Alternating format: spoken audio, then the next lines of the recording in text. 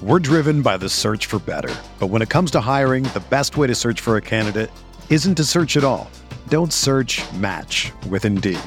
Indeed is your matching and hiring platform with over 350 million global monthly visitors, according to Indeed data, and a matching engine that helps you find quality candidates fast. Ditch the busy work. Use Indeed for scheduling, screening, and messaging so you can connect with candidates faster. Leveraging over 140 million qualifications and preferences every day, Indeed's matching engine is constantly learning from your preferences, so the more you use Indeed, the better it gets. Join more than 3.5 million businesses worldwide that use Indeed to hire great talent fast. And listeners of this show will get a $75 sponsored job credit to get your jobs more visibility at Indeed.com/Blue Wire. Just go to Indeed.com/Blue Wire right now and support our show by saying that you heard about Indeed on this podcast. That's Indeed.com/Blue Wire. Terms and conditions apply. Need to hire? You need Indeed. This podcast episode is brought to you by Coors Light.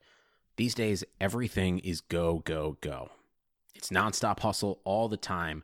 Work, friends, family. Expect you to be on 24/7? Well, sometimes you just need to reach for a Coors Light because it's made to chill. Coors Light is cold lagered, cold filtered, and cold packaged. It's as crisp and refreshing as the Colorado Rockies. It is literally made to chill. Coors Light is the one I choose when I need to unwind. So when you want to hit reset, reach for the beer that's made to chill. Get Coors Light in the new look delivered straight to your door with Drizzly or Instacart. Celebrate responsibly. Coors Brewing Company, Golden, Colorado.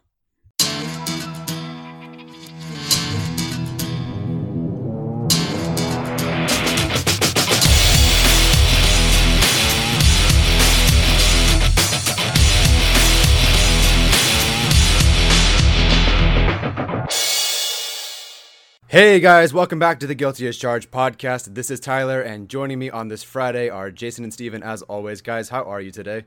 Doing fantastic. It's been a really good week, and ready just to talk some quarterbacks today. I'm good. Wow. Alrighty. Well, today we are going to talk about quarterbacks of this draft class, revisiting an old episode from February because quite a bit has happened, and Jason and Steven, they want to go back over their rankings and talk about how their opinions of players have changed with time or with watching new film. But if Jason is good, who's not good? That's Mike Pouncey. According to Anthony Lynn, he is not medically cleared yet to resume football activities. Now, the one thing I want to say, and I didn't read much into this, so I don't know if COVID-19 makes it more difficult for him to be cleared to begin with, because I don't know how impacted doctors are and whatnot. So I don't know if he's just not cleared because he can't get cleared and he doesn't have access to a doctor right now to clear him and he can't travel or whatever. But either way, he's not cleared right now. Guys, what do you think? So it's really interesting to this point because, I mean, the draft is about 4 weeks away. So if they want some clarity on this, like, they need to get some news from his camp that he's making progress medically. We've talked a bit about adding another interior offensive lineman like Tyler Biadasz or Robert Hunt. But if there's any kind of doubt that Pouncey is able to play this upcoming year, I think they absolutely have to add to the interior offensive line. Whether that's Hunt, someone who could play guard or tackle, or someone like Biadasz who could play center or guard, that's kind of up in the air still. But I think they need to add some more depth on the interior offensive line just in case. And even if Pouncey is not cleared and they want to take someone, at least then you have some more depth. Someone that can give Dan Feeney and Forrest Lamp some competition and really just bring more talent into the room, which I think would be an added bonus. Well, I mean, at this point, you've got Trey Turner in the room, and you've got Quessenberry, who is still overlooked by this coaching staff. I mean, I don't think he exists, guys. Is he even on the roster? Can anybody confirm this for me? He's in the room with Kaiser White. They're locked in the closet. They're still waiting to get out. It's like that episode from New Girl where they just lock him in the closet, but they never do the deed, so they never let him out. With Jess and Nick. Yep. And so poor Kaiser and Scott Quessenberry, man. Look, you look right to left. You got Trey Turner, you got Scott Quessenberry, or Mike Pouncey. I like either of those two starting center. Like, if Quessenberry is the guy going in, that's fine. Even Dan Feeney at center is like fine with me. I'm not opposed to it. I would say it goes in that order of Quessenberry, Pouncey, and then Feeney. Personally, I know some people would like Pouncey more, and I can't argue with that. Like, that's fine. So that's not bad at center. Like, even if Pouncey is not cleared to go, I'm cool with Feeney and Quessenberry competing.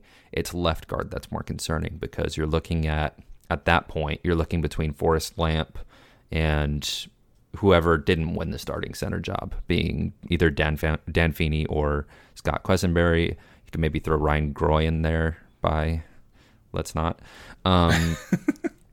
So, I mean, you could have a interior line competition already. You could add somebody. I think that would, I mean, as Anthony Lynn said today, the competition is invaluable. Like, there can never be too much competition. Now, he takes it to an extreme, because right now we have Chris Harris and Desmond King competing for the same spot, which is insane, but we're not going to get into that, because then I'll get mad, and we're not getting mad today. So, Pouncey, whether he's healthy or not, I like the interior line situation because of the addition of Trey Turner. I just think that with that veteran presence, and then you also have to take James Campen into account here, you have depth there, and you have guys that have different skill sets. Like, I would say Forrest Lamp is much more aware, whereas Dan Feeney is probably a stronger lead blocker. So you have these guys with different versatile skill sets, and it's just up to putting them in a position to succeed. And I don't think they've been put into the position to succeed. So, I mean, I'm okay with the depth right now, regardless of Pouncey or not. But if they were to go get a Tyler Biadasz in round 3 or 4, I would not be opposed at all, like at all. All right, that's it. Let's turn our attention back to quarterbacks. I'll let you guys start it off wherever you want, unless you'd like to jump into one of like the half dozen fan submitted questions regarding quarterbacks. So, I mean, Steven, kick us off. Go for it. I'll just start off going over the rankings for a little bit. My top 3 did not change. I went back this week and rewatched a lot of film on a lot of different prospects.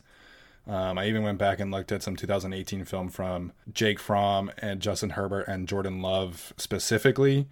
So my top 3 is still Joe Burrow, Tua Tagovailoa, and Jake Fromm at number 3. I tweeted out today that Jake Fromm is still being slept on, and I don't really understand why. There's still this narrative that he doesn't have talent, that he's not a talented quarterback, and yeah, he doesn't run a super fast 40 time, but I really believe in Jake Fromm's talent, and I think that he's going to be a very successful quarterback, especially because he's likely going into a very good situation, because he's not going to be an early top 15 quarterback choice like the other quarterbacks on this list are likely going to be. So don't be surprised if Jake Fromm is a very successful quarterback going into the future. And then after that is where it kind of gets a little more muddy for me. I actually have Jordan Love at 4, Justin Herbert at 5, so that hasn't changed. But after watching 2018 tape, I did give Justin Herbert a bit of a better grade, so he is a little closer to Jordan Love than I had previously. And then originally I had Jacob Eason at 6. He's now at 10. Just looking back on the film and really diving into his habits and his decision making, I just really didn't like it. So his accuracy is really inconsistent. His decision making, throwing into traffic, is inconsistent. His footwork is really inconsistent. I mean, it shows that he was a transfer player who never really got a chance to play except for last year. I think his fundamentals are all over the map. That being said, he has a lot of splash throws. He has the cannon of an arm, and I think eventually, if he's in a good situation, he could be a successful quarterback. Just right now, I put him at 10 because of all of his inconsistency. After that, I have Tyler Huntley at 7, Jake Luton out of Oregon State at 8, and Anthony Gordon at 9. So that's my 10. Really, the only changes for me, like I mentioned, was Jacob Eason falling, and then Anthony Gordon moving into the top 10 at number 9. So I feel like I'm going to start with the big name here that everybody expects me to talk about is Jordan Love. So now Jordan Love is still my QB1. It has not changed. My top 3 is mainly the same, with Love at QB1, Fromm at QB2, and Burrow at QB3. And I know a lot of people don't like that I have Burrow at QB3, but listen, Burrow was in a perfect situation, and if you want to look at him from what does he do that's elite perspective, the one thing I would say he does do that is elite is he has a really strong processor. Yeah. And like a really strong processor, guys. So Joe Burrow, I really like him. The fact that he's my QB3 is not a knock against him. He's graded right up there with Fromm and Love. I think I'm just not as high on this quarterback class as a whole as everybody else is. Everybody looks at these guys and they're like, well, Love, Fromm, Burrow, and then you've got Tua and Herbert, and everybody thinks, wow, that's 5 first-round talent guys. Or some have Fromm as a round 2 talent, round 3 talent. I have him as a first-round talent still. But they are all low, like first-round talents, like late first-round talents for me. None of these guys, even Burrow, even Tua, are early first-round talents for me. And now that's not me saying you shouldn't take them in the early first round, because a quarterback's value is always going to be inflated based upon the need of the team. If a team needs a quarterback, you take him if you believe in him, no matter where it is, because it's the most valuable position in football. So, I mean, my top 3 still hasn't changed, but just because I have Love, Fromm, and Burrow in that order does not mean there's a big gap between them at all. So now, talking about Love here, there seems to be a misconception that because Jordan Love had a lot of interceptions, that ties into his processor, and that just because he makes those bad decisions that lead to those interceptions, which not all those interceptions are because of bad decisions, guys. And it's kind of a misconception for both Phillip Rivers, Jordan Love, guys like that more interceptions means more bad decisions.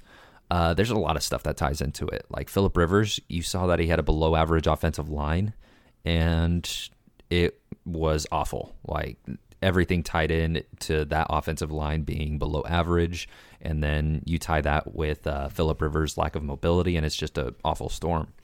But then at the same time, you talk about Jordan Love, and everybody kind of ignores it. Everybody ignores it, right? That there was a lack of talent around him. And they said, well, he was in the Mountain West Conference, so the talent across from him also sucked. That's not necessarily true, but look, you can say all you want about Jordan Love, but you can't knock his processor. And I've seen a lot of people do that just because of interceptions. Processor does not mean decision-making. Anticipation does not mean decision-making. And general awareness of what's going on around you is not decision-making. Those are all different things. It's the big 4 in terms of mental processing, like what goes on mentally and in what order, like you think of things. So generally, prior to the snap, you call that a football IQ. And then when you get to the point of facing pressure, it's more of a general awareness of what's going on around you and the situation presented to you. And then you work into processing and go through your reads. And so that processing and that general awareness tie in together a lot. And the end result being the decision-making. And so the decision made for you is not, well, it's not made for you. You make the decision. But the decision presented to you, the result, is not tied into processing and awareness generally. It can be tied into so many things. And so what you find with Jordan Love is that processor works really well when he's allowed to use it. And the crappy thing is that Utah State's offense did not allow him to use it. And that sounds weird, like, well, a processor is just a quarterback going through reads, right? It's so much more than that. So I'll give a specific example here just to kind of show what I'm talking about. If you run a flood pattern, so what a flood is you run a flat, an out, and a streak or a post. It's basically, or even a corner. It's basically a three read play or a 2 read play depending on the coverage. And what you got there is, I think Steven talked about it a bit, is almost like a triangle that you're setting up there. And it's a route concept that needs a lot of room to work. Utah State had this dumb as fluff tendency to run flood to the narrow side of the field. Oh, so annoying. It was the worst thing ever. Now, the reason you want a lot of room for flood is because you have the corner and the linebacker being the main reads if you're in zone, and then obviously you've got the 2 slot guys, whether it be a linebacker or a safety coming in to cover the interior receiver. So it just depends on that, but you want to have room to see who's open, to have windows, and those throwing windows are important. in such a pattern, whether you're running like a spot pattern or a flood. And so what it generally is you have that slot corner and he's covering the flats. That means that generally you can manipulate that coverage with your eyes to make the decision between throwing the out and the flat. Now, the problem with running it to the narrow side of the field is that corner now has less space to cover. So now he can jump any route he wants. Even the streak at times, he was able to jump because it was just everything was so condensed. So now as the quarterback, what are you supposed to do there? Well, you can't really do anything. And that's the crappy part of running that concept to the narrow side of the field is you either A, check it down, B, look to your other receiver isolated on the other side of the field, or C, you take the sack / run it. Jordan Love took the decision of trying to make those tight window throws, trusting his arm way too much, right? There was a play at the end of the Wake Forest game where they had a pattern like that, where they had a flat and then an out, or it was a comeback. I can't remember if it was a comeback or an out, but you had a high-low situation where you had a receiver underneath and you had a receiver crossing the middle. He threw to the middle receiver, but because the spacing was so close between that flat route and that crossing route in the middle, you have a position that you've put your quarterback in where there's almost a no-win scenario, because if he throws to that flat route, it's getting tackled immediately, and there's still an opportunity to make a play on it. If he does try to get it over, there's still a possibility that it gets picked off, and that's just kind of the thing I'm talking about here. Is I had to explain all this. I'm sorry, but just trying to paint a picture here for why I still have faith in Love as a quarterback that can use his processor to his advantage.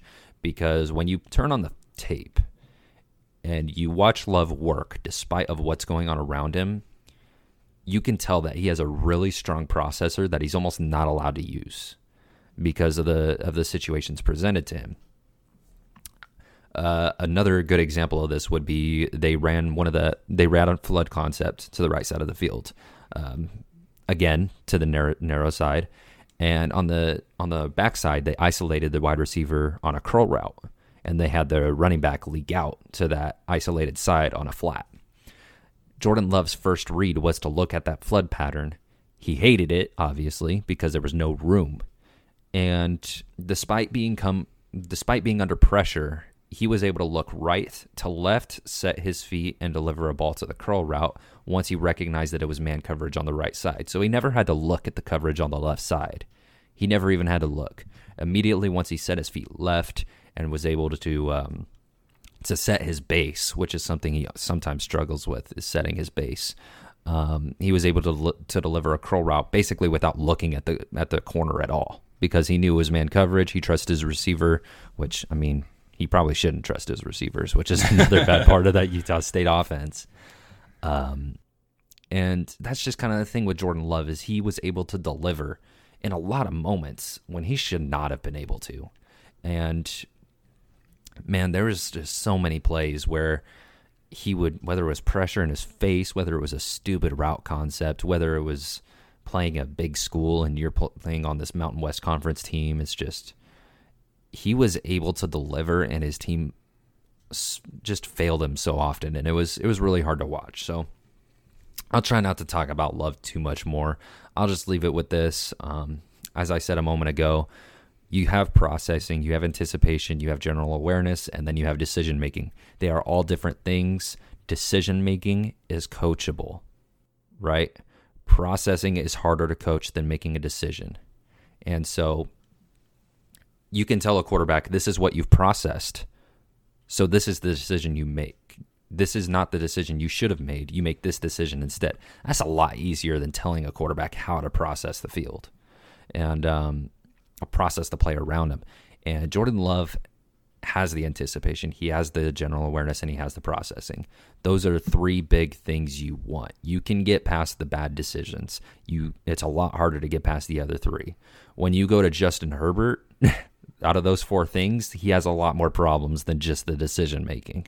The decision making I actually like from Justin Herbert. It's how long he takes to get to that spot to where he makes the decision. And then you also talk about Jacob Eason, who probably sucks at all 4 of them. So, I mean, I actually like Jacob Eason's anticipation. But I just want to leave it off with that with Jordan Love is you can't just look at the numbers and decide what he is and isn't good at. You can't do it because you really got to dive into the tape to understand Jordan Love as a prospect. And so numbers fool people a lot, guys. Mitch Trubisky was good in college, all right? And it's just you can't trust the numbers too much. Otherwise, Jalen Hurts is your top quarterback maybe in this class. Or, well, I mean, Joe Burrow is. But, I mean, Jalen Hurts is a close second in this class, and that's just not the case, guys. It's not the case. But as I said, Jake Fromm is still my QB2. Joe Burrow is still my QB3. It has not changed off of that. Tua is still my QB4. And as Steven was saying about Jake Fromm, by the way, the quote-unquote lack of talent doesn't exist. All right? This guy can throw a football really well, and he can throw it really well off a platform. Now, that's really important for a quarterback is Jake Fromm had a situation. There was a specific play. I've shared it on Twitter before where he did not have his feet set and pressure was in his face, and he was on the left hash, and he threw it on a dime to the right sideline to where the receiver had to toe tap. That is clean. And you're talking about maybe 5 quarterbacks in the NFL that can make that kind of throw consistently. Jake Fromm's accuracy and anticipation is so good that he can make that throw consistently.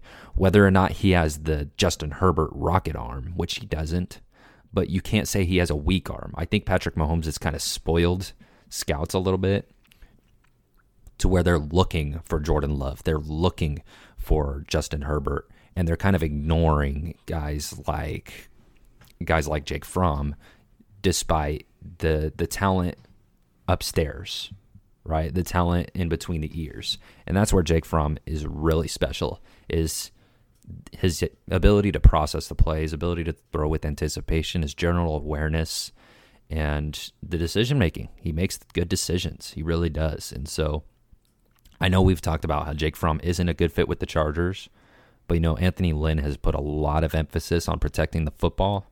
And so if he decides he wants a good decision maker, he wants a guy with good awareness, and he wants a guy to protect the football, I mean, I could see Jake Fromm. The only thing that Jake Fromm does not match is the mobility that Lynn covets so much, or seems to covet so much. So I think Fromm can run. Like he shows off every once in a while that he can run. I mean, he ran like a 5-something 40, so he's not like Tyrod Taylor fast, but I mean, he can do it. But the thing that I really like about Jake Fromm, I tweeted this out today, is that he works the sidelines better than anyone in this class. You talk about back shoulder fades, you talk about comebacks, you talk about all these throws that you see so often in the NFL. Jake Fromm is the best in this class at that.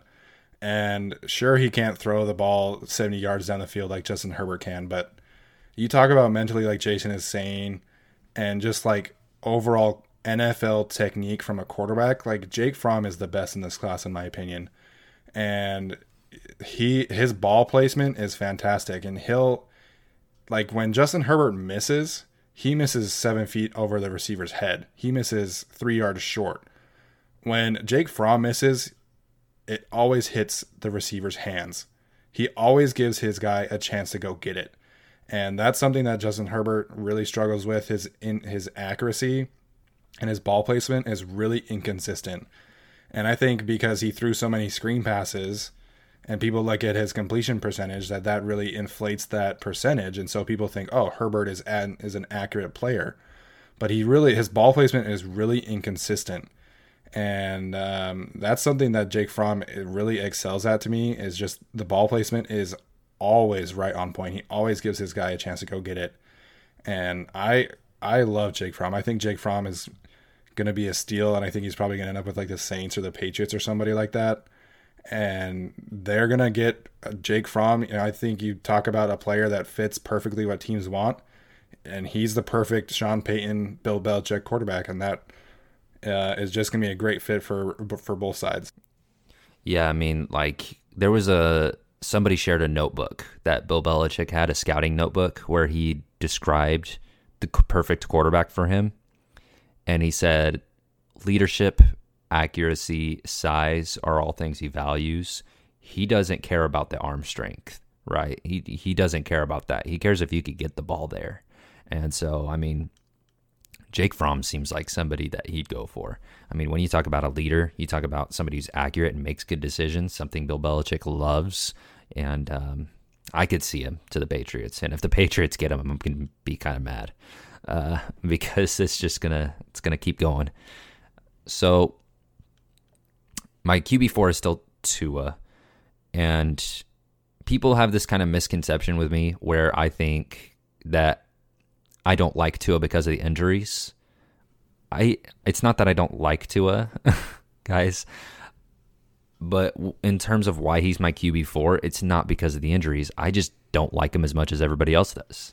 And everybody kind of ignores that with me, where I gave Tua the QB4 grade because I just don't think he's that good.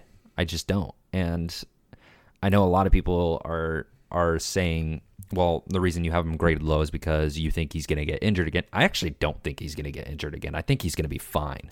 Do I think there's risk there? Sure, of course. I mean, when you have 3 lower body injuries in 2 years, there's going to be some risk. Like, there's definitely a chance he injures again. But, I mean, the 2 ankle injuries, he played through it. So that's toughness.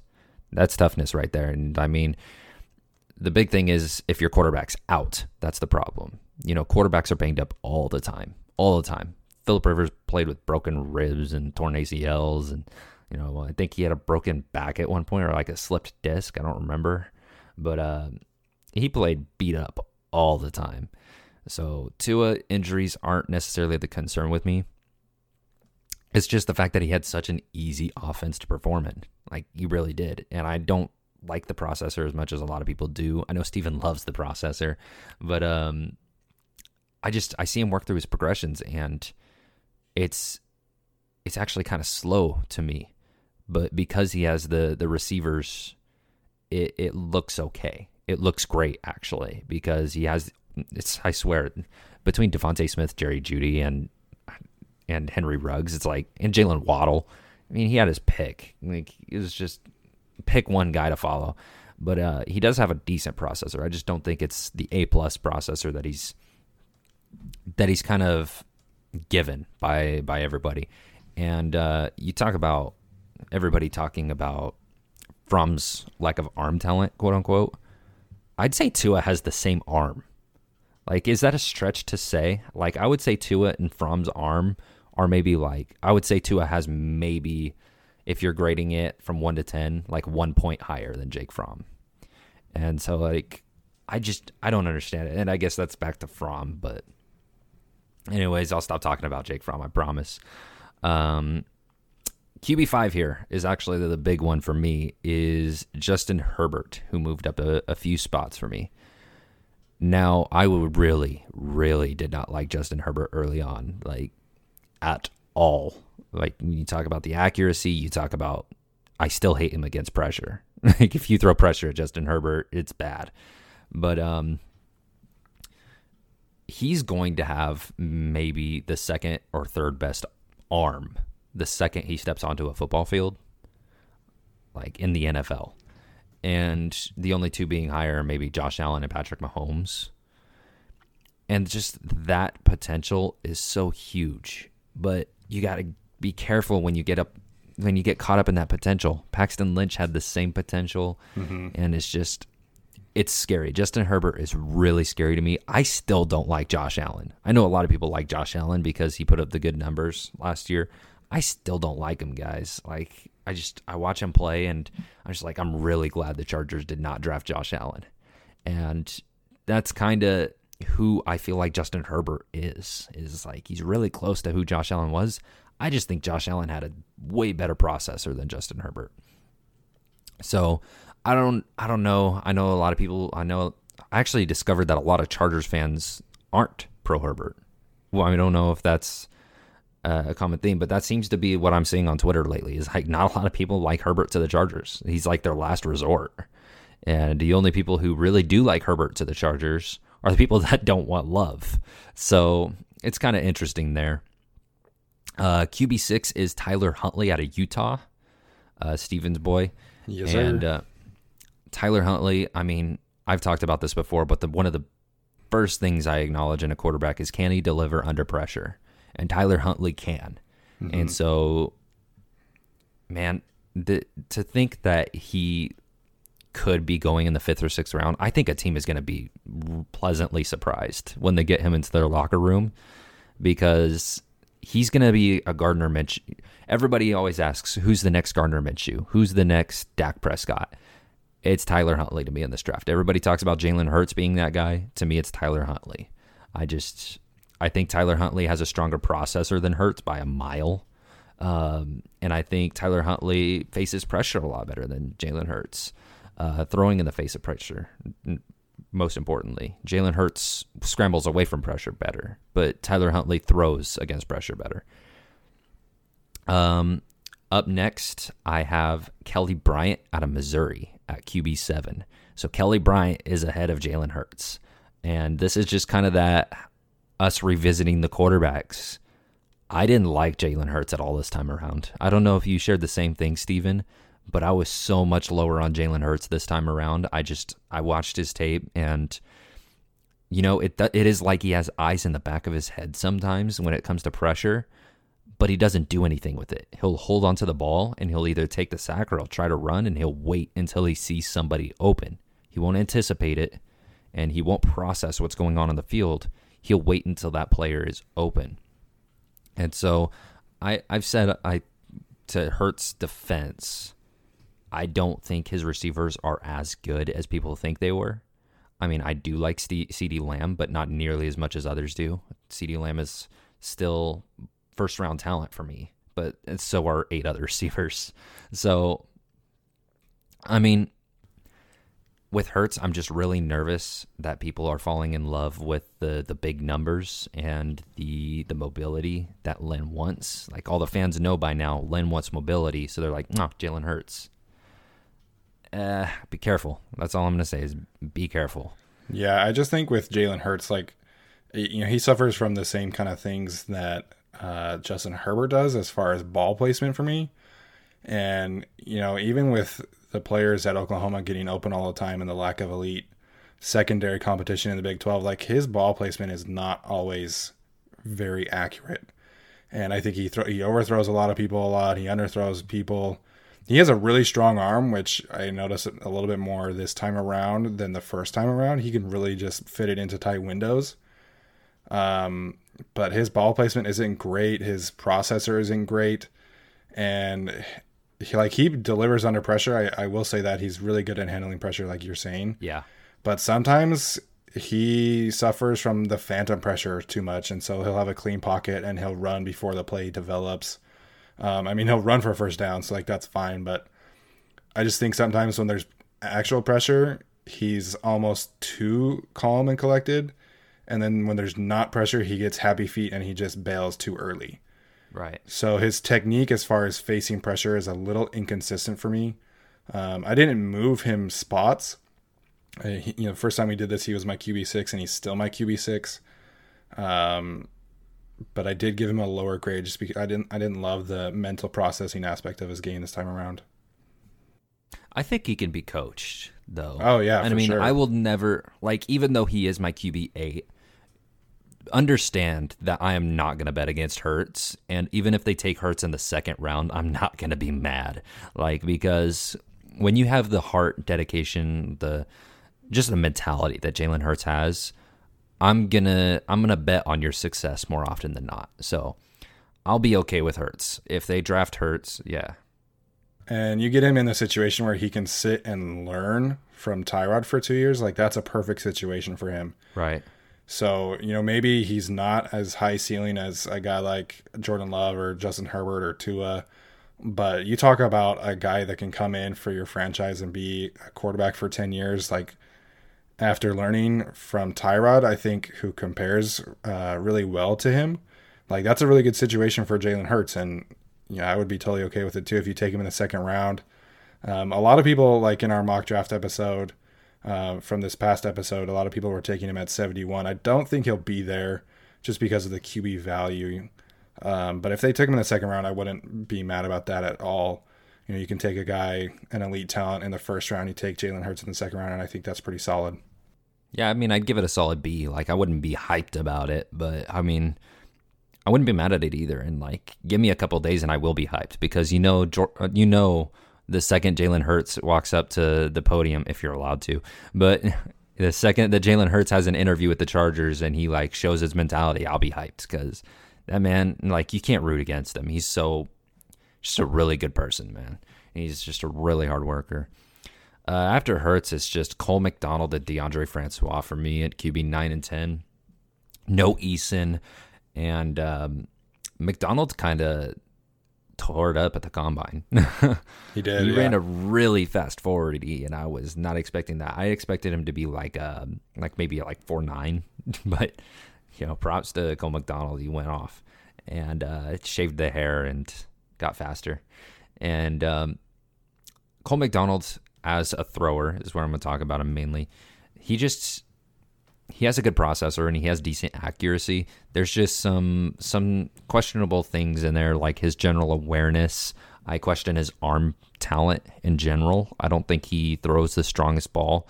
And, I like McDonald as, a mid-round guy, but I know some Patriots fans have talked about drafting Cole McDonald and him being their next Tom Brady. I don't know. I don't know about that one. But yeah. I mean, the dude got benched in every single game, so there's a lot of concerns there. As far as talent goes, I actually do like his arm talent, and he's mobile. He has some good athletic tools, but the mental aspect of the game was just really not there. So, lastly, I got DeAndre Francois, and the key thing to understand about DeAndre Francois is, I've talked about this so many times, but the ability to deliver under pressure. And we were talking about with Jalen Hurts, he recognizes the pressure and he handles it well, but does he execute in the face of it? Is his technique against the pressure valid? I guess is the word I'm going to use here. So DeAndre Francois, everything you want under pressure, he does under pressure. You want a good, clean football out under pressure, he'll deliver. If you want him to scramble under pressure, he'll do it at the right moments. I swear, he's better against the blitz than he is regularly. And that's kind of interesting. It's like when you throw everything at him, that's when he will deliver and be the best quarterback he can be. And I just like his tape a lot, guys. I think he throws with anticipation better than a lot of these late-round guys people talk about. And, I mean, he does have that big school experience. He can compete at a higher level than he's at right now with Hampton. You talk about Florida State. He was no joke at Florida State at all. He was a valid quarterback. He was a good quarterback, not elite prospect at all, but he was a good quarterback. And I think Francois does deserve another chance to compete, but being at Hampton, it doesn't do you any favors. And I mean, you watch Francois, you watch his footwork, you watch his technique, and I think he can do it. I think he can do it at the next level. And maybe, I imagine he probably won't get the chance. But I think if he was given the chance, he would be a valuable backup in this league. So that's my top 10 guys. And now I've got to ask Tyler here, because I don't think he's ever told us straight up. Which quarterback do you like, Tyler? Like, which quarterback do you like the most for the Chargers? Like, what is your ideal guy from rounds 1 through 7? Who do you like? Oh, geez. Rounds 1 through 7, who do I like? I'm kind of with Steven on the whole Tua train. Sorry, I know that you... Oh, but by the way, I had a thought while you were talking. I just wanted to point out, I don't know if your grades have changed, Jason, but for anyone who's saying, Jason hates Tua, unless your grades have changed, and I don't know that, the difference between Jordan Love and Tua for Jason is 4 points out of 80. So it's not like Jason hates Tua. Right, he's QB4. It's not that far off. I just want to point that out for everyone. I'm a Tua guy. I personally, especially now that he's apparently medically practically healthy and he said he's ready to go today, I'm all in on him. I had no idea I would have been a fan of this guy until I think, maybe Jason, you feel the same way, until Steven pointed out Tyler Huntley, and it's not just because of his first name. I don't know what it is. There's something I'm just so confused about why he's projected to be in the 5th round. I just think he'd be such an interesting pickup for the Chargers. So both those guys are guys that I'm looking at, but that's off of a very, very limited amount of film and exposure. I originally really liked Jacob Eason because I think I got really lucky with the film that I watched, where I was like, I watched a couple of his games against like some decent competition. And I was like, oh, wow, this guy's making a lot of decent throws, and he's moving. And it's like, wow, this is really great, And then you guys are like, well, he's my QB, 57, 8 or whatever. And I was like, okay, I guess I just got lucky or whatever. So, and I started to watch more, and of course, it's like, oh yeah, he's only been there for a year or whatever. So I thought I was an Eason fan. I can't say much about Hurts. I barely watched Hurts. Who else? Love. If I went through and graded, I probably wouldn't have been a huge fan of Love, to be honest. But again, I've always said I'm very risk averse. But again, like I haven't watched a whole lot of Love stuff, and the breakdown that Steven had was pretty good about how his interception, his 17 interceptions kind of go from like 17 to, 13 if you, count out just like the defense making insanely good reads. And then it goes to like 10 if you count out, the receiver just drops the ball or whatever. So I don't know. I probably would have had to revisit Jordan Love. But for me right now, I'm all in on Tua because Burrow's not there. And then I would have gone late to Huntley. But at the end of the day, I'm still a Tyrod Taylor fan. Yeah, Tyrod. Let's go. Yeah, Tyrod Taylor all the way. I love Tyrod Taylor. I have a question. Sure. For both of you. Mm-hmm. Let's say every single quarterback is available at 6. Mm-hmm. Let's make it more realistic. Let's say the Bengals go Chase Young and the Redskins go Isaiah Simmons or something like that, and the Chargers trade up to 3. And they have a pick of any quarterback they want. It's not realistic at all, but I just wanted to hypothetically, it's more, I guess. Yeah. Who are you taking? Are you still taking Tua? No, I go Joe Burrow. That just solves all your problems. You get one of the greatest college quarterback performances ever, who I think is probably the best quarterback in the draft. I just didn't watch much of Joe Burrow because I just thought I was like, what's the point? Let you guys do that. But and plus he sells tickets. Sorry, at the end of the day, he's the guy who sells tickets, so it kind of just solves everything. So that's a really interesting question. I'm surprised no one asked us that. Honestly, I've said this a few times to my wife. My guy in this draft is Tua. I graded him a little lower than Joe Burrow. I think it was like 2 points, just because I had to take in the health concerns there, and just the amazing supporting cast. And Tua does struggle a little bit with turnovers, but when I watch Tua, it just you see the quick twitch, you see the footwork, you see the technique, you see the fundamentals, and just picturing him, I just think he gets the ball out so quick. And like Jason's saying, I don't think he has the strongest arm. I agree with the 1 point above Jake Fromm as far as arm strength goes. But just like the touch, the accuracy, the get the ball out quick, I think that would be such a good fit for what the Chargers want to do with Keenan Allen, with Hunter Henry, with Mike Williams, and whoever they draft to be the burner. I just think Tua would be the best fit. Joe Burrow, while he would sell tickets like Tyler's saying and bring that swagger, bring that mentality to the Chargers, I'm not crazy about the fit with the Chargers. I think he's more of like an Aaron Rodgers, and that wants to prolong plays and have all this freedom and be able to do everything that Phillip Rivers had as far as being able to control the offense. So I think Tua fits better with the Chargers, and I think that's probably why I'm so in on Tua. And LA has a huge Polynesian population, and he's from Hawaii, so I think Tua would sell just as many tickets as Joe Burrow would, honestly. One more question before we get into the general Twitter questions here. If you had your choice, if you could guarantee that you could get your guy next year, whoever that may be, would you wait until next year to draft a quarterback? If you're guaranteed your guy. Well, yeah, if you're guaranteed, then sure. I want to see the Tyrod Taylor experiment. So, my guy next year is Jamie Newman. Out of Justin Fields and Trevor Lawrence, my guy is Jamie Newman. I don't know who Stevens is or Tyler's is, but mine's Fields. Fields? I love Fields. I love Fields too, man. If you're talking about next year's draft class of quarterbacks compared to this year, all 3 of next year's quarterbacks are higher graded than the ones in this class. All 3 of them. for me. And the highest graded quarterback I have is Jordan Love with only a 62. So that's a late round first, as I was saying earlier. Justin Fields, I just did it for fun, just to test it out. He has a 71 for me. So, I mean, that's almost a full 10 points above any quarterback in this class.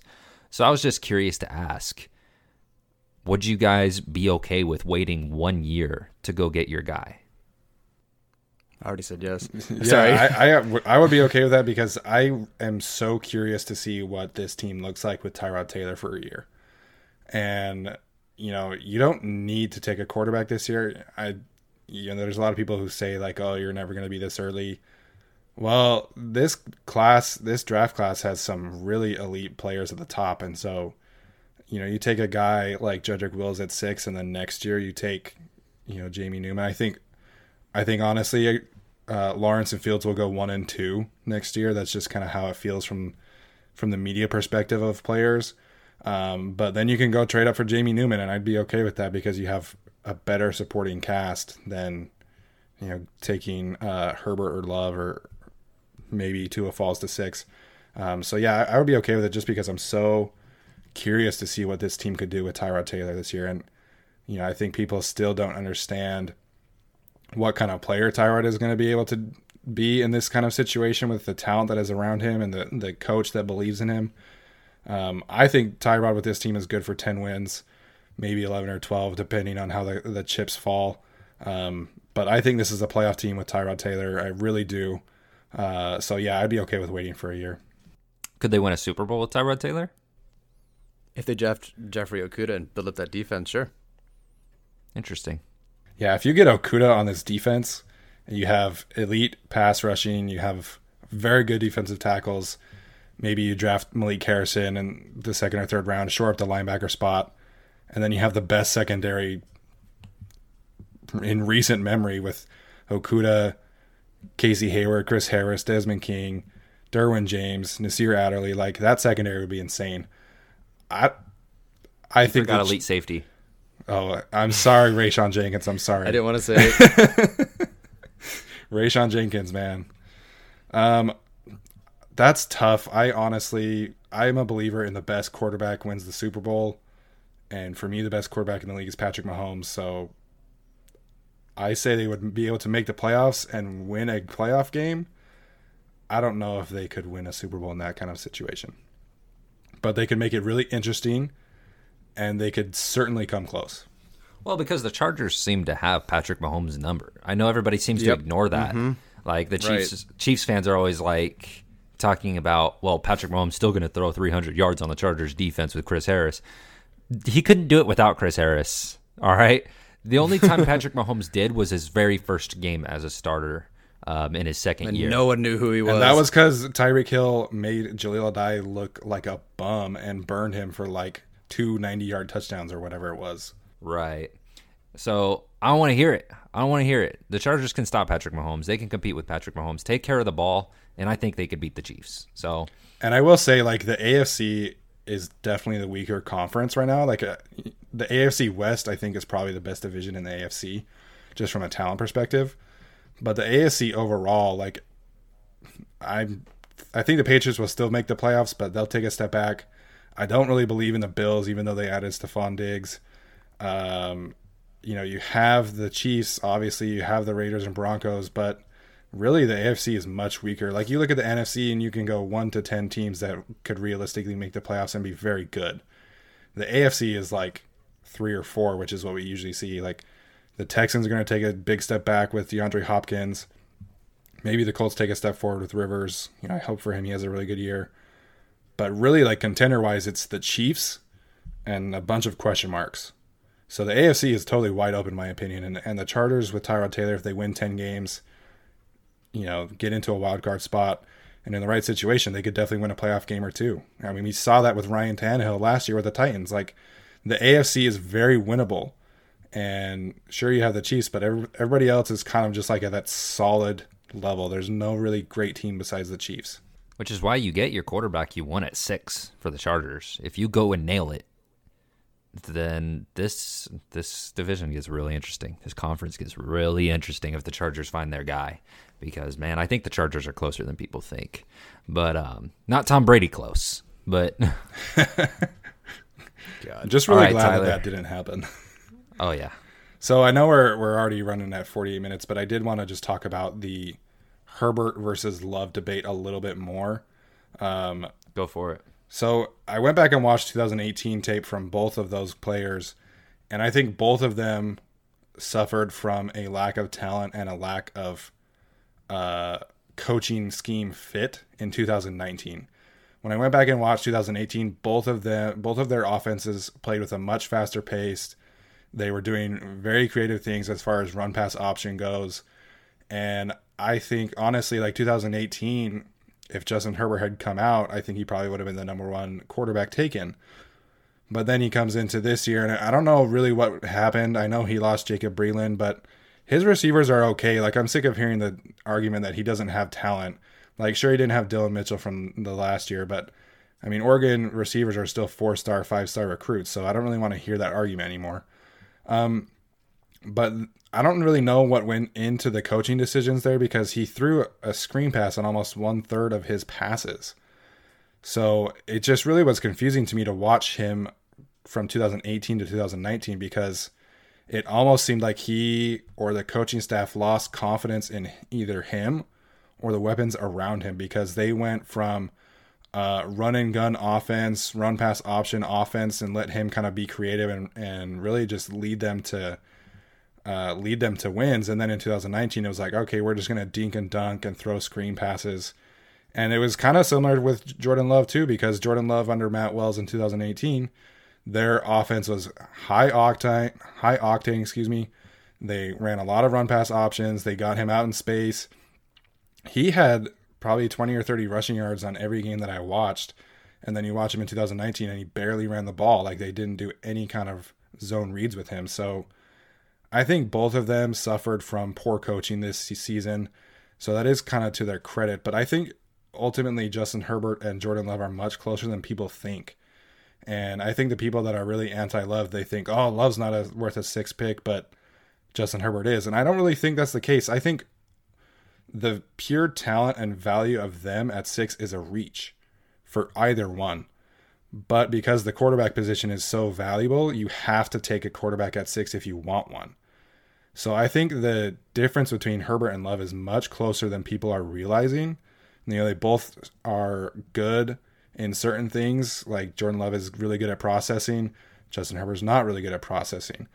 So I think they both bring their strengths and weaknesses to the table, but I have them 1 point apart. I think they're much closer than people think. All right, Tyler, move us forward. So I was in the middle of a Patrick Mahomes Google search. The dude only had 356 yards against the Chargers last year. I thought it was more from the second game. I knew that first game was really rough for the Chiefs and for Patrick Mahomes. I don't know, he didn't do squat in that first Mexico City game. Did he top 200 yards in either one? He didn't, did he? No, it was 182 and 174. I was like, holy cow. I don't remember the second game being that bad. I know he ran a couple of times. He ran really well against the Chargers. Yeah, he did. And that, I mean, there's more to the Chiefs than Patrick Mahomes, but I mean, that's the thing. Like, if the Chargers just protect the freaking football, and it's not like they can still run the ball. Like, Austin Eckler was absolutely murdering the Chiefs in that Mexico City game. Yeah, 100%. You know, if they figure out how to get the ground game going, that just continues from last year. The defense gets better and healthier, and they don't turn the ball over. I mean, like you said, it's so close, but geez, I didn't realize Mahomes threw for less than 200 yards and just one touchdown in each and one pick. I mean, goodness. I didn't realize it was like that close. I went back and watched that Mexico City game to watch Trey Pipkins, and it was so frustrating to watch that first half because they were moving the ball at will. And then you get into the red zone, and it was like, I remember there was one drive where it was like 3rd and 8, and they ran a screen pass out wide to Troymaine Pope, and I was like, what are we doing here? Like, the play calling just went so badly in the red zone, and honestly, like, the Chargers should have won that game, and they still almost won that game, even with terrible red zone offense and 3 interceptions from Phillip Rivers. Yeah, everything went wrong. So one more hypothetical for you guys, because I just saw it, and I've been seeing it all month long, it seems, or ever since ever since the season ended, really. Redskins take Tua Tagovailoa. Do you trade for Dwayne Haskins? What's the asking price? We'll say a second-round pick. If you could do, I actually tweeted this a while ago. If you can send next year's second-round pick for Dwayne Haskins, I would do that. And I know that Haskins was in a really tough situation in Washington, but I'm a believer in the guy that broke Drew Brees' touchdown record in the Big Ten. Like, I'm a believer in that talent. I know he doesn't fit like super well as far as the mobility standpoint, but if you can get him for a second or third-round pick, I would do that for sure. I didn't watch a whole lot of Haskins, but I'll say this. I like Haskins more than Rosen. Last year, I would have been willing, not super thrilled, but willing to give up a second for Rosen. So I'd say, yeah, I'd give up a second for Haskins. Interesting. All right, Tyler, you want to get us into these questions from Twitter? Sure, yeah. A couple of questions from you guys on Twitter. I appreciate you sending them in. Let's talk about trading draft picks. What would be the most you would offer to trade up for Tua? The difference in point value here isn't that much. It's only 6. I'm assuming we're going to pick 3 here for the Lions. The difference is only 600 points, but there's no way it's only going to be a cut. Like someone's, I think Twitter said like a couple of thirds. Like no, it's going to be. You probably give it up if you're bidding, unless Miami's just stupid. You're giving up a first or something. So, what is the most you guys would give up? I would give up. Obviously, if you like Tua, like let's pretend you like Tua. Obviously, I mean I like Tua. I mean, so obviously the 6th pick, and then this year's second, next year's second, and then maybe this year's 4th along with it, and then you could swap a couple picks here and there. But so this year's second, next year's second, and then this year's 4th is, I think, what I would give up. And I think Miami would destroy that offer, but that's what I would be willing to give up. Yeah, I think the one that Jason is talking about would be an ideal trade package. But ultimately, I think it would probably be this year's second, next year's 1st, and probably next year's 3rd. Because I think you probably have to offer that first-round pick to even get to the like if Miami and the Chargers are both at the table, there's not a world where the Chargers get him.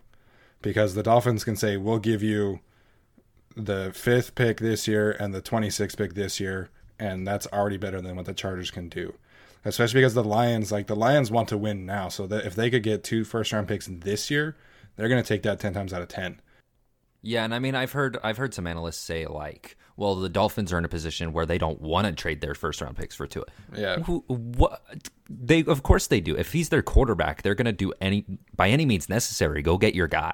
Like Miami hasn't had an opportunity to go get their guy since Ryan Tannehill, which, I mean, we all know how that went. And so, I mean, like, this is the perfect opportunity for Miami to do so. I don't understand why some people think Miami's just going to sit down and let the Chargers trade ahead of them to get Tua. I mean, unless Miami likes Justin Herbert more, which, I mean, reportedly some teams do think Justin Herbert is the QB1. I just don't think Miami's one of those teams. All right, how about this one? NFL comparisons for each of the top 5. He didn't specify which 5, so I'll just say Burrow, Tua, Love, Herbert, Fromm. So Burrow for me, I mentioned that off-script thing. I think when I watch him, I'm reminiscent of Tony Romo, just like the ability to just kind of do whatever he wants in the pocket and then ultimately just like make a sweet throw and just drop a dime on at will. I think obviously he wins more than Tony Romo did. I think that was the knock on Tony Romo, is that he kind of shied away from the clutch. But you talk about attitude, you talk about skill set. I think Joe Burrow compares very well to Tony Romo. That's a really good one, actually. I'm just going to roll with that one. Do that one. Sweet. So I'll let you take Jordan Love. Who's your comparison for Jordan Love? All right. This is going to be a bad example, but it's just who I'm kind of like. If you want to go from a technical comparison standpoint, probably Sam Darnold. Sam Darnold for Jordan Love. I think he's better than Darnold. I personally didn't like Darnold, but when you just watch like in terms of like what their strengths are and what their weaknesses are, I'd probably say Sam Darnold is his comparison. I like that, actually. I think a lot of people watch what Jordan Love does off the script and think that he compares to Patrick Mahomes. And while they make like similar plays, sometimes I don't really agree with that comparison, and I don't really want to put that on Jordan Love. So Sam Darnold, I like that a lot, actually. So I'll move to Justin Herbert. To me, Justin Herbert is Ryan Tannehill. And Wow, that's interesting. I thought you were going to say Josh Allen. I actually think that Josh Allen, their arm strength is very comparable, but from like a skill set standpoint, I think Justin Herbert compares very well to Ryan Tannehill as far as a mobility aspect and being able to throw accurately on the run. Like, I actually think Justin Herbert's best attribute is throwing on the run. And you watch him roll to the right, and he's very accurate. And at that point, I feel like he's even more accurate on the run than he is from within the pocket. But just from like a mobility standpoint, a style standpoint, I think Herbert really compares to Ryan Tannehill. I think a lot of people have brought up Jimmy Garoppolo as well. I think that's a good comparison as far as his ceiling goes. I think that's a decent comparison too. So Jake Fromm, this is the tough one. I can't really think of a guy. I mean, like, you could say Drew Brees or Tom Brady, but that's just not fair. Yeah. Like, at all.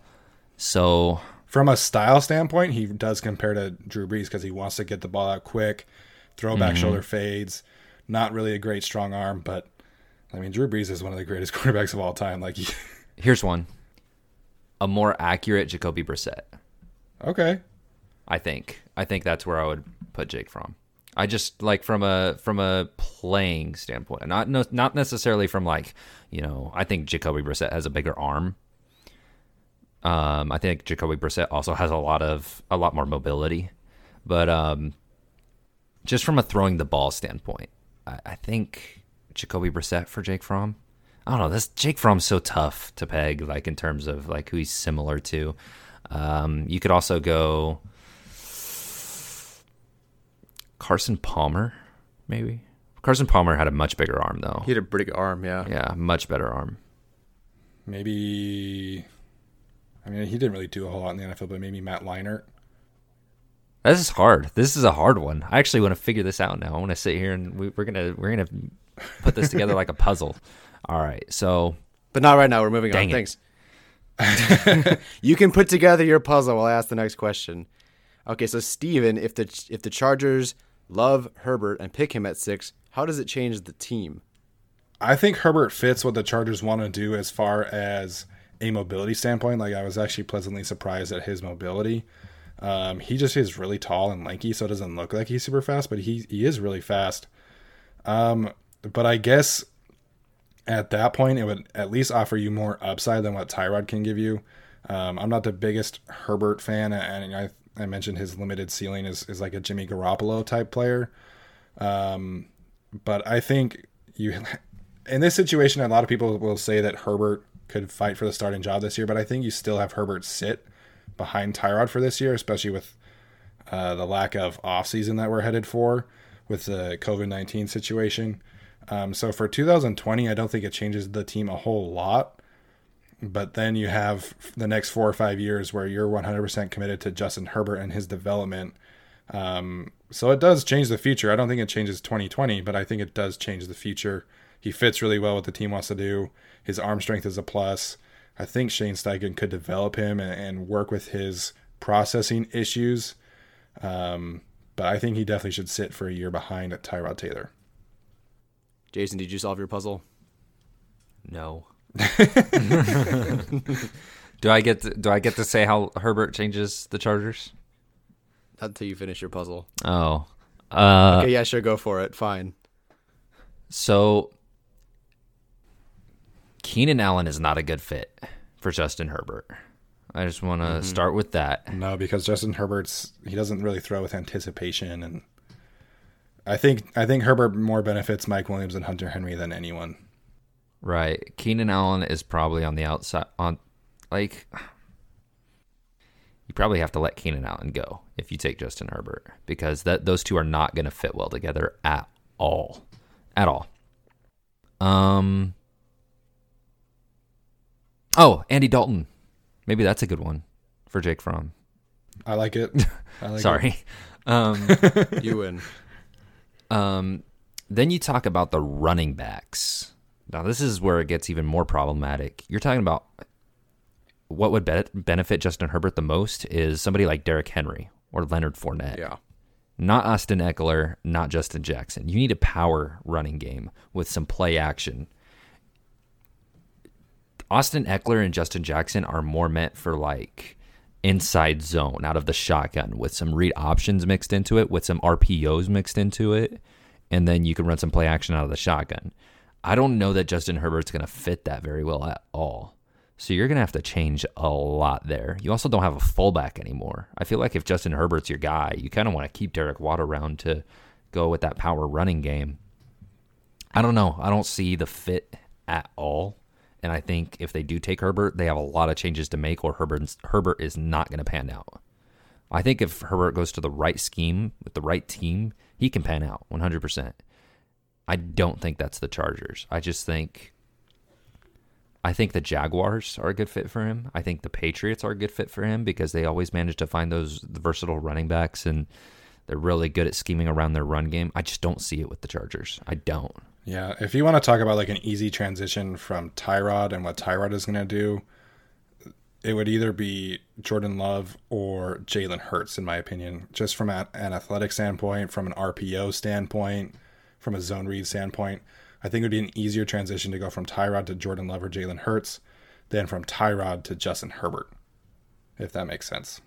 Out of curiosity, do you guys think Keenan Allen has any pull on not pull, but someone's got to ask him, right? I mean, you're one of the best receivers in the NFL. It's like, who do you think works for you, A lot of guys that fit Keenan Allen best. This is a fun little exercise. I'd say Tua and Love. Yeah. I mean, obviously, Fromm would be a good fit for him because he throws with such anticipation. But in terms of how they fit the Chargers as well as Keenan Allen, I mean, I'm sure Keenan Allen has some pull over that because I'm sure the Chargers know if they take Justin Herbert, like, that's not going to maximize Keenan Allen's potential. But if they take Love or Tua, who both throw with like very good quick routes, like they're very good at those, and they throw with anticipation really well, that fits Keenan Allen more so. And so Keenan Allen, I'm sure Keenan Allen's not going to Tom Telesco and be like, hey, I want this quarterback. I'm sure Keenan Allen doesn't care. He's just doing his job. But from a team building perspective, if I'm in the GM seat, it's just the roster around doesn't fit Justin Herbert. And you have a top receiver in the NFL in Keenan Allen. Do you really kind of want to do you want to take away what Keenan Allen does best because you want a bigger arm? I don't know. I think that's another reason why I'm so high on the Chargers getting Tua, because you talk about a dream pairing. That's Tua and Keenan Allen, because you look at what Tua did at Alabama with Jerry Jeudy. Jerry Jeudy was his guy, soaking up 10, 12 targets a game. And in the NFL, you take 10 to 12 targets a game to Keenan Allen. I mean, Keenan Allen already is putting up huge numbers. I think I saw the other day that he is fourth among receivers in yards since 2015, and that's everybody. His relationship with Philip Rivers as far as targets goes was really up and down. Like the first 4 weeks of the year last year, he was a target machine. And then Mike Williams was a target machine, and then Hunter Henry was, and then it was back to Keenan. So you talk about the best case scenario for Keenan Allen, that is drafting Tua Tagovailoa, because Tua loves his slot guys. And with Tua, he's going to give 10 to 12 targets a game to Keenan Allen. It made me so angry when Keenan Allen would be open all game long and he would not get a single target. And then Anthony Lynn after the game and Philip Rivers after the game would be like, well, we have so many mouths to feed. It's like, that's not how that works. That's not how football works. Yeah. Did that pick up after they fired Whisenhunt, though? It did. They started targeting Keenan a lot more after Whisenhunt was fired. So that might have been a Whisenhunt thing. It might have been. All right, let's go. We've kind of covered the rest of these questions a little bit, so let's just go over one more draft scenario.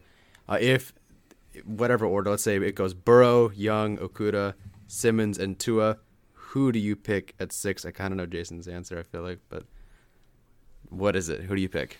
Oh, it's Jordan Love. Yeah.